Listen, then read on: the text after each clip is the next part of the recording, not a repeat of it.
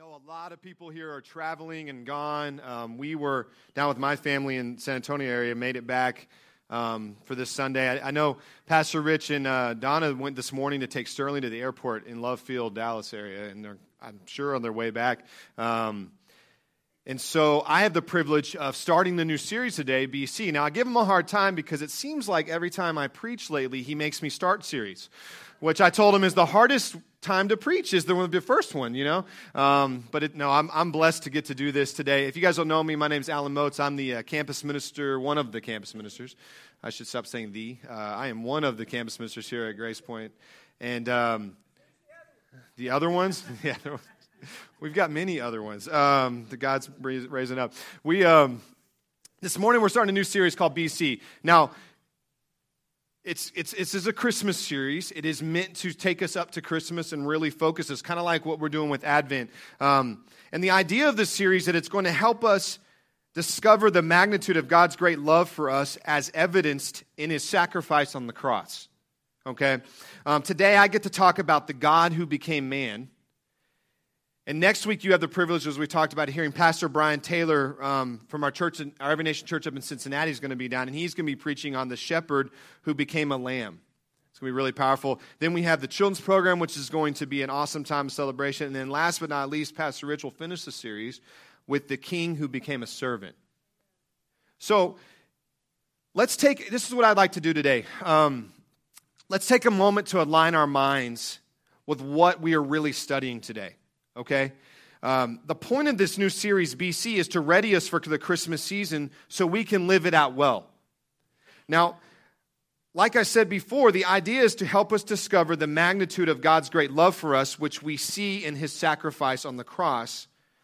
So what I'm going to challenge us to do today is let's slow down and ponder this for a minute. Because I think sometimes, I don't know about you guys, I do, sometimes I think we miss the magnitude of this truth, that God became man. Right? And I think sometimes we miss how critical understanding this truth is in order to understand the fullness of the gospel, the good news of Jesus Christ, and ultimately how much our Creator loves each and every one of us. That God became man, that the creator of the universe chose to become a man in the form of a baby, born into no pomp and circumstance, but into extremely humble and lowly situation, lived this perfect life we should have lived, died the death we deserved to die in our place, rose on the third day, proving He was God, and offering life and eternal life, for that matter, relationship with God to all those who would repent and believe. Okay.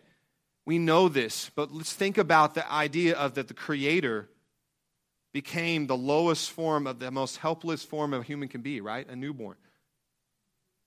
For us, because He loved us. If we don't understand that, the death of Jesus, I think, loses some of its, it never loses any power for what He did with us, but I think some of our understanding can lose a little bit of the oomph and power of if we don't understand that He came. Willingly. Left the seat of eternity, of deity, equality with God. It says that He did not think of something to be grasped, but humbled Himself and took the very nature of a servant and came and died for us. So, I think you guys know this, but the baby Jesus in the manger is so much bigger than a quick remembrance each year at December 25th or a bunch of Christmas songs.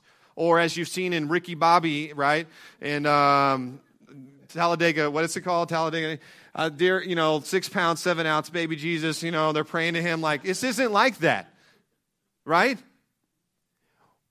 The fact that He came as a child and a baby in the most helpless and needy of states, to me shows the power and magnitude of the Creator becoming creation. That's powerful. And if we don't take time to step back and look at that, I think we miss something. And we know it's bigger than just some songs or a nativity scene in our yard that looks kind of cool, a story to tell about shepherds or a great star, a manger, angels singing.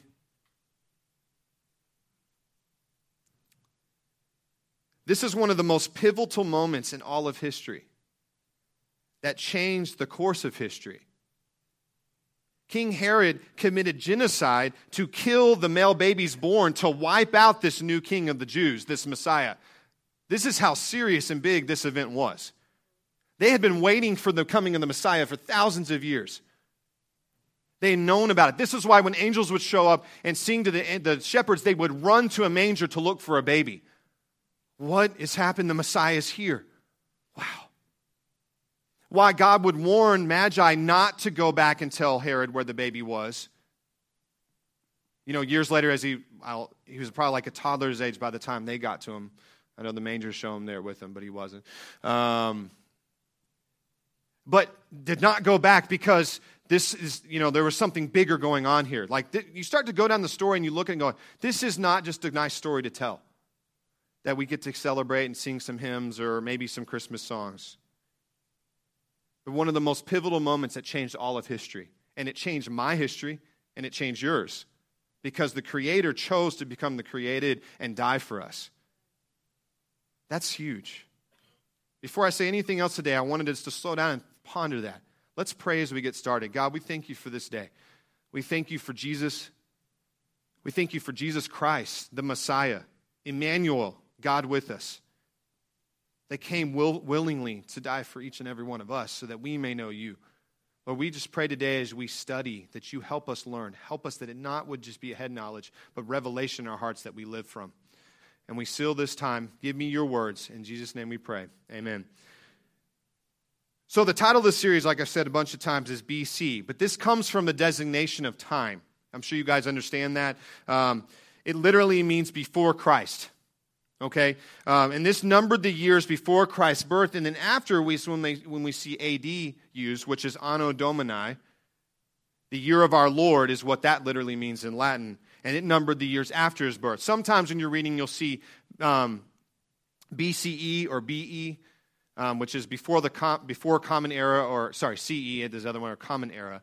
But in the church world, what I love is that his birth was so critical that throughout most of time, we have changed our calendars based on the moment that this child came to the world. Okay? Now, other people have tried to come up with other words to use the timing because they don't want to have all of our calendars determined by the birth of Jesus. But this was before Christ. And then there's the year of our Lord, which is what we're still in now, AD, right? So the series comes with this idea of expectancy that before Christ, they're waiting for this. And so we have to remember that this is designed to help us understand the magnitude of God's love for us by sending Christ and his death for us. See, about 700 years before Jesus was born, God promised to give his people a sign.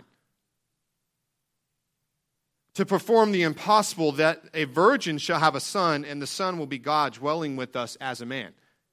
Okay?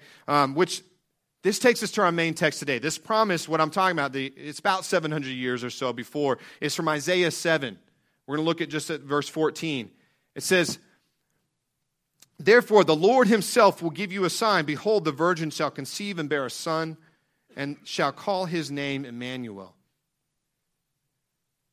Though this verse is one of the most quoted passages, especially during Christmas time, we don't always understand, I think, what it means fully. Now, we understand what it means. We obviously know Isaiah the prophet is prophesying and foretelling about the birth of Jesus. But let's do this a little bit, do some justice to this. There's so much going on here we could talk about, but let's do some justice to the prophet Isaiah's words here by briefly looking at the context of this prophecy, what this prophecy came out of. Because knowing what it meant then and the promise it foretold are important to understanding the power of what Isaiah is saying. Okay? Now, let's go back for a second. There's so much going on in this Isaiah passage. If you go into chapter 7, starting in verse 10, actually you can go back before that and you start reading of what's going on before and after this. But let me give you guys the basic situation. Let me summarize this. The basic situation is the king of Judah, Ahaz, and the people of Israel are facing the threat of Syria. And you see them in verse 11 and 12, right preceding this, Isaiah is giving him the chance to put his faith in the Lord. And he says, ask God for a sign. He's telling the king, ask God for a sign. Meaning, if the prophet's telling you, ask God for something, God really wants you to ask him for it. Because he wants to give it to you. Okay? But he's saying, ask God for a sign that he is with them and to strengthen their faith. because they're facing much opposition and it's a really rough time, okay? But Ahaz refuses and instead puts his faith in the king of Assyria. He says, no, I'm not going to ask God. I don't want to trouble him with that. And he turns to the king of Assyria for help to attack the Syrians. And it comes at a great price for them because later on you see that he has to pay large tributes to the king of Assyria, and they become a vassal kingdom under the Assyrian Empire for a long time. Now, and then others take over, and it's just the cycle happens, and then you see the falls of the kingdoms. But as scary as that, this could preach in so many ways, but that's not the sermon we're dealing with today. But they became under the control of the enemy because they didn't want to ask God for the sign. But instead, I'm going to trust in this other king, this other person. And so what Isaiah does, which is pretty interesting, is that in the verses that follow, 13 and 14, and the one that we read, Isaiah addresses the house of David, meaning all of Israel, all the kings, all the people, God's people through Isaiah. And he's saying, even though you won't ask for a sign for me or put your trust in me for rescue, for redemption, for life, etc., I, God, am still going to give you a sign anyways that will change all of eternity. Now, they're not going to see it firsthand, the guys that Isaiah is talking to, because, well, they refuse at that point. But he's saying, even when you don't want it, I still have a plan to redeem and change every one of your course in all of history. You won't ask me for a sign, but I'm good, and I'm going to give it to you anyways. See, there's a whole nother sermon you could preach there about the loving Father that God is, that even when we mess our own lives up or we don't want to ask, He still comes in and takes care of us. Even while we were still sinners, right? Christ died for me. That even when I don't ask for it, it says even by the Holy Spirit that I can even say Jesus is Lord. He does everything and supplies everything for us to know Him and love Him and walk in relationship with Him. And so even in these moments when the kings won't follow and Isaiah is begging him, saying, ask God for a sign, he's like, fine. House of David, you guys won't do it, but I'm still going to give you a sign anyways. And then Isaiah says one of the most famous prophecies of all time, that therefore the Lord Himself will give you a sign. And behold, the virgin shall conceive and bear a son, and shall call his name Emmanuel.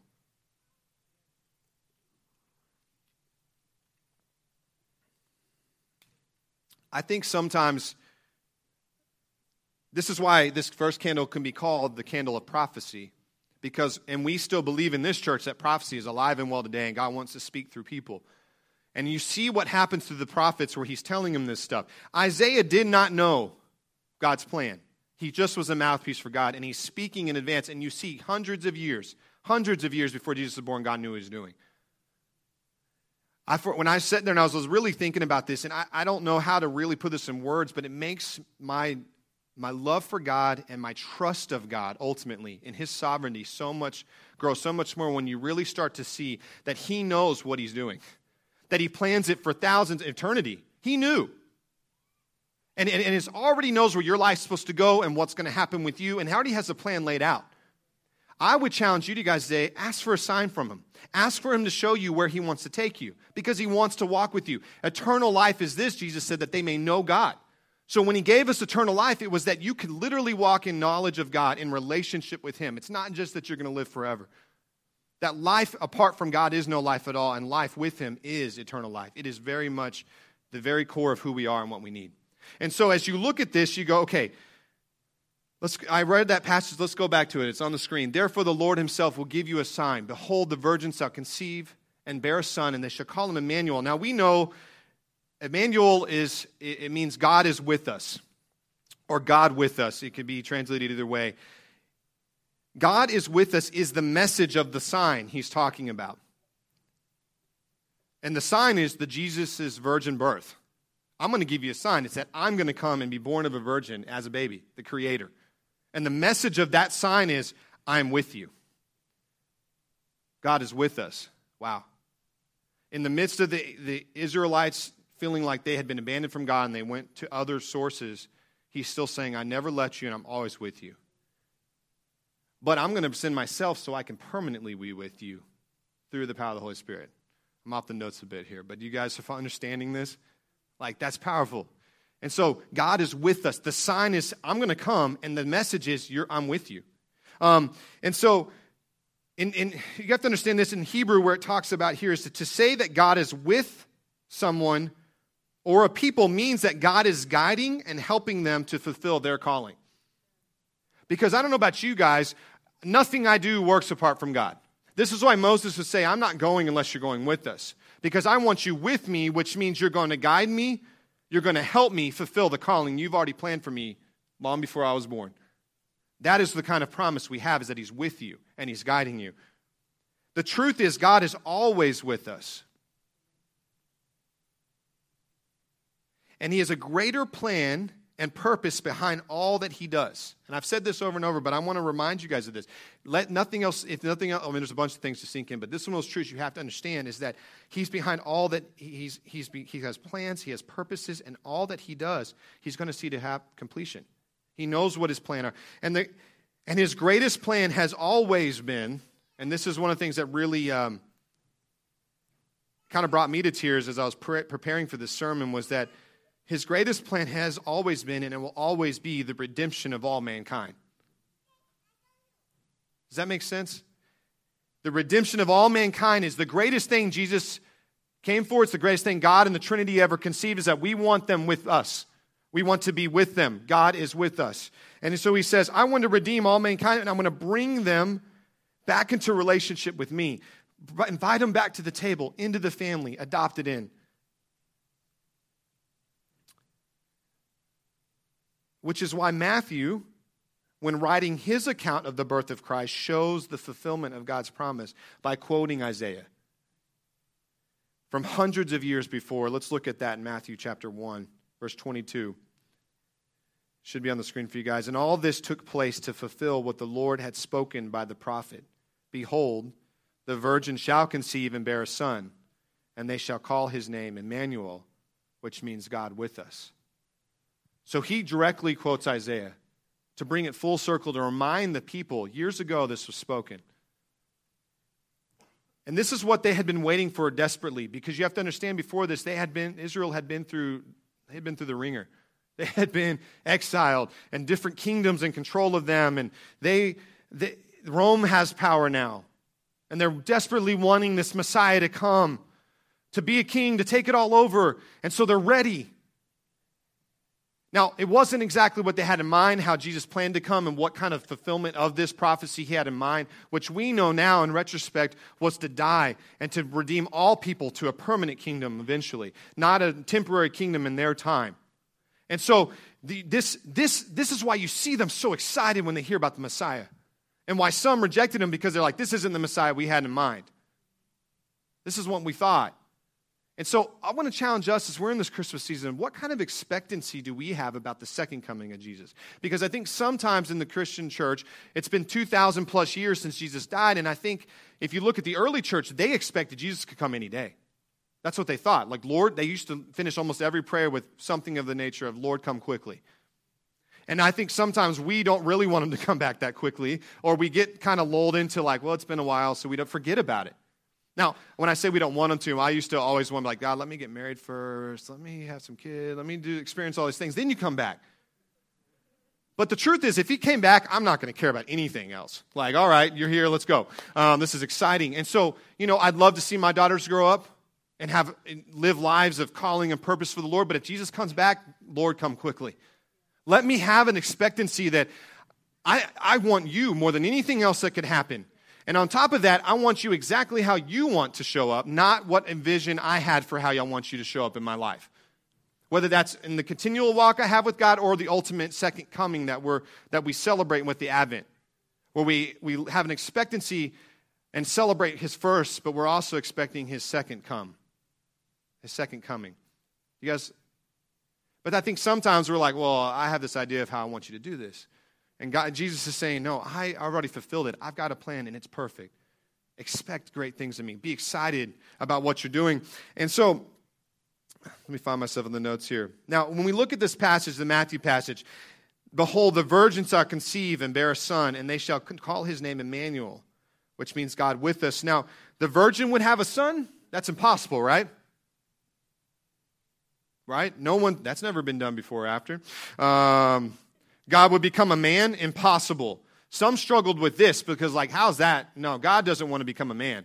Like, that seems, some people could not stand the idea that he would lower himself to that place. And it means like, oh, is this God worth worshiping? And I go, no, the God that would do that is worth worshiping beyond some God that would sit hoity-toity above all of us and say, like, worship me, I'm better than every one of you. Although he is and deserves our praise because he's mighty and holy and amazing, he said, I became one of you. So you have this high priest who understands you and who you are. Like when you start to look at the scriptures and how all this places together and you put it in connection with the birth of Christ and Christmas, you start to go, this is so much more than a nativity or just a baby in the manger. There's something powerful that changed all of history in the birth of Jesus. And I have really been convicted about how I approach Christmas as I prepared for this sermon. It's impossible, right? He would become a man. A holy God would save sinful man and take his place on the cross? Impossible. What's interesting is that these are all impossible with man, but they have all been made possible by God. Because Jesus chose to become a man and dwell with us and sacrifice himself for us. Through the Holy Spirit, he is with us now, and he will always be with us. Like, that's the great thing is when he went back, he said, I'm going to send the Holy Spirit to dwell with you, and you're going to, meaning we never lost relationship or connection. He's maybe not physically walking with us, but he is with us every day through the Spirit. Now that's pretty amazing because it literally started here and it's never stopped. The idea that God's presence is with all of those who repent and believe, all those who follow him.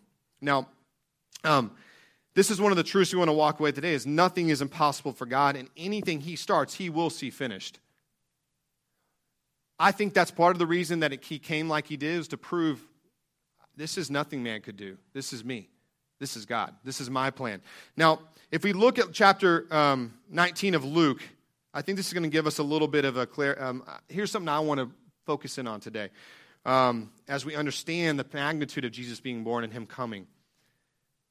It says, for the Son of Man, this is Jesus talking of himself. He said, for the Son of Man came to seek and to save the lost. Or some translations to say, basically to seek and save that which was lost. So when they're asking him, why did you come? He said, this is why I came. This is why I was willing to become a baby and to be born in the time I did and all the situations that we've been working. And you see this in the scripture that sometimes we have to be careful. This is a little tangent I'm going to go on, to like make a whole theology up a verse or something. We have to look at the whole voice of scripture. We have to look at the Old Testament, the New, all this stuff, because everything in the Scriptures we see points to the ultimate redemption plan of Jesus. It points to Christ and how man couldn't do it on their own, how much we needed this. And then it talks about Jesus when he was here, and everything else points back to him from that point on. It all revolves around him. It's all about how we live now and his second coming and what you see in the New Testament. We have to understand the whole thing to really understand the magnitude of it. And this is something that I really, as I study this and I look at this going, this statement here was conceived well before Isaiah ever prophesied about it, or before Jesus was born, or before, obviously it was before he died. He knew, I came to seek and save that which was lost. By the fall, by sin, by severing of relationship, if you will, and it brings us back to God. In this mighty moment of a baby being born and then living this perfect life we should have lived and then dying the death we deserved in our place. That is amazing.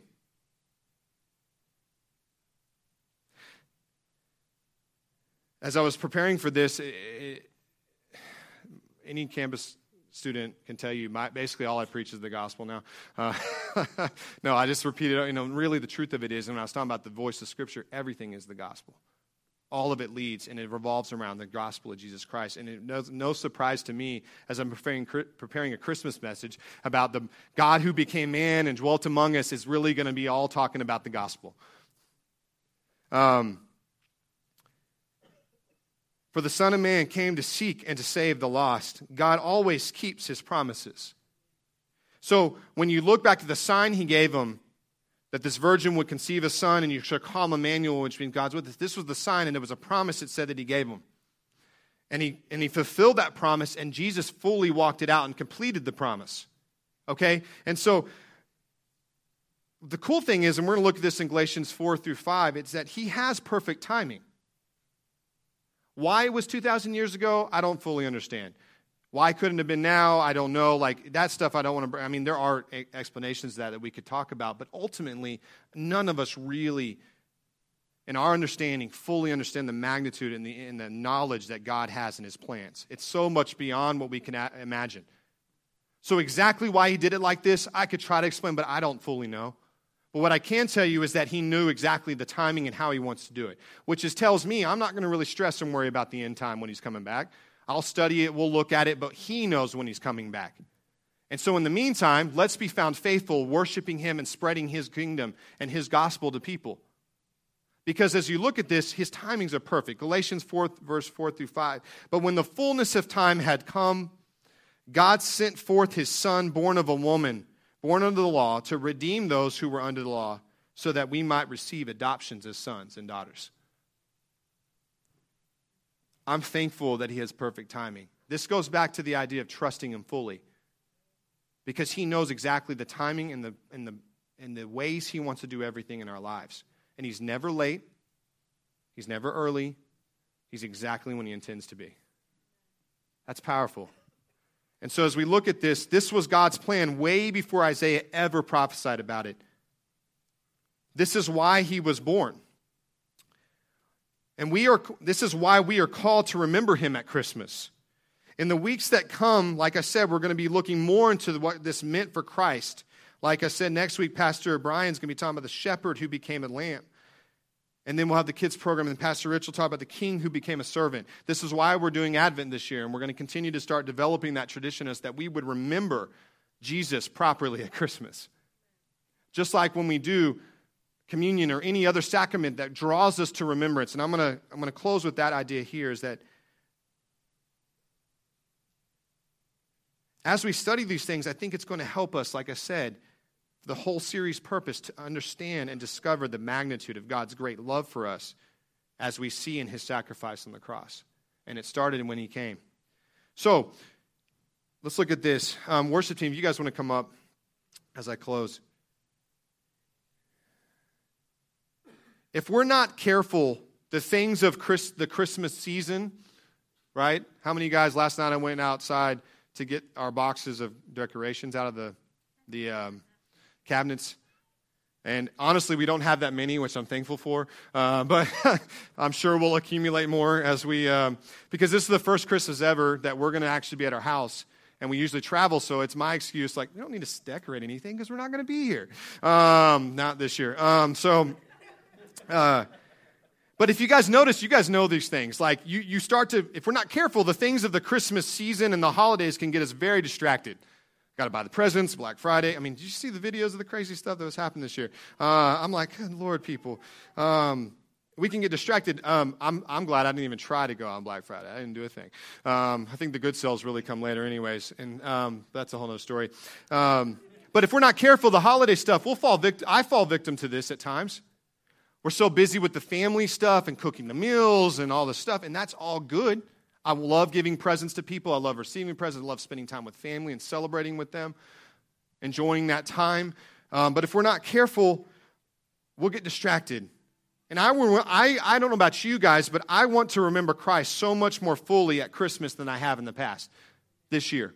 I want to remember Jesus throughout the process. Presents, trees, carols, Santa, and so on, that's okay. But as the people of God, we are called to be rememberers. I say this all the time. I joke. I finally watched Lion King for the first time with Davin. She's never seen the greatest Disney movie ever made. And Mufasa comes to Simba and he says, "Remember who you are." And I always call this the Mufasa principle, that so much of the time we have in the Christian walk is not being taught something new, but we're being reminded of what we already know. We are called to be rememberers. And so this Christmas season, let's be rememberers. The better we do this, I believe the better our relationship with God is, our identity is, our understanding of our callings, and our impact on the world is so much greater when we remember and we walk in that relationship with Him. This is why we do Advent, or we take the Lord's Supper, or we do church for that matter. Because we are called to remember And that constant reminder brings us more and more revelation, and it leads us to worship and to serve the great and mighty King of Kings, the Lord of Lords, Jesus Christ, Emmanuel. God with us. This helps us to understand that we can walk knowing that He keeps His promises, like we talked about today. He can do the impossible, like we talked about today. He's always with us, like we talked about today. And how would that change how we live if we're fully aware of those truths throughout the Christmas season? My challenge to you is, in the midst of Christmas, the Christmas season, how is your family going to intentionally remember Jesus? The God who became man. Not just the baby being born, but the radical reality that the creator of the universe came in this way to redeem all that had been lost and broken through our sin. That really is why Christmas season exists, to lead us to be rememberers of that great promise. Let's pray as we go into worship.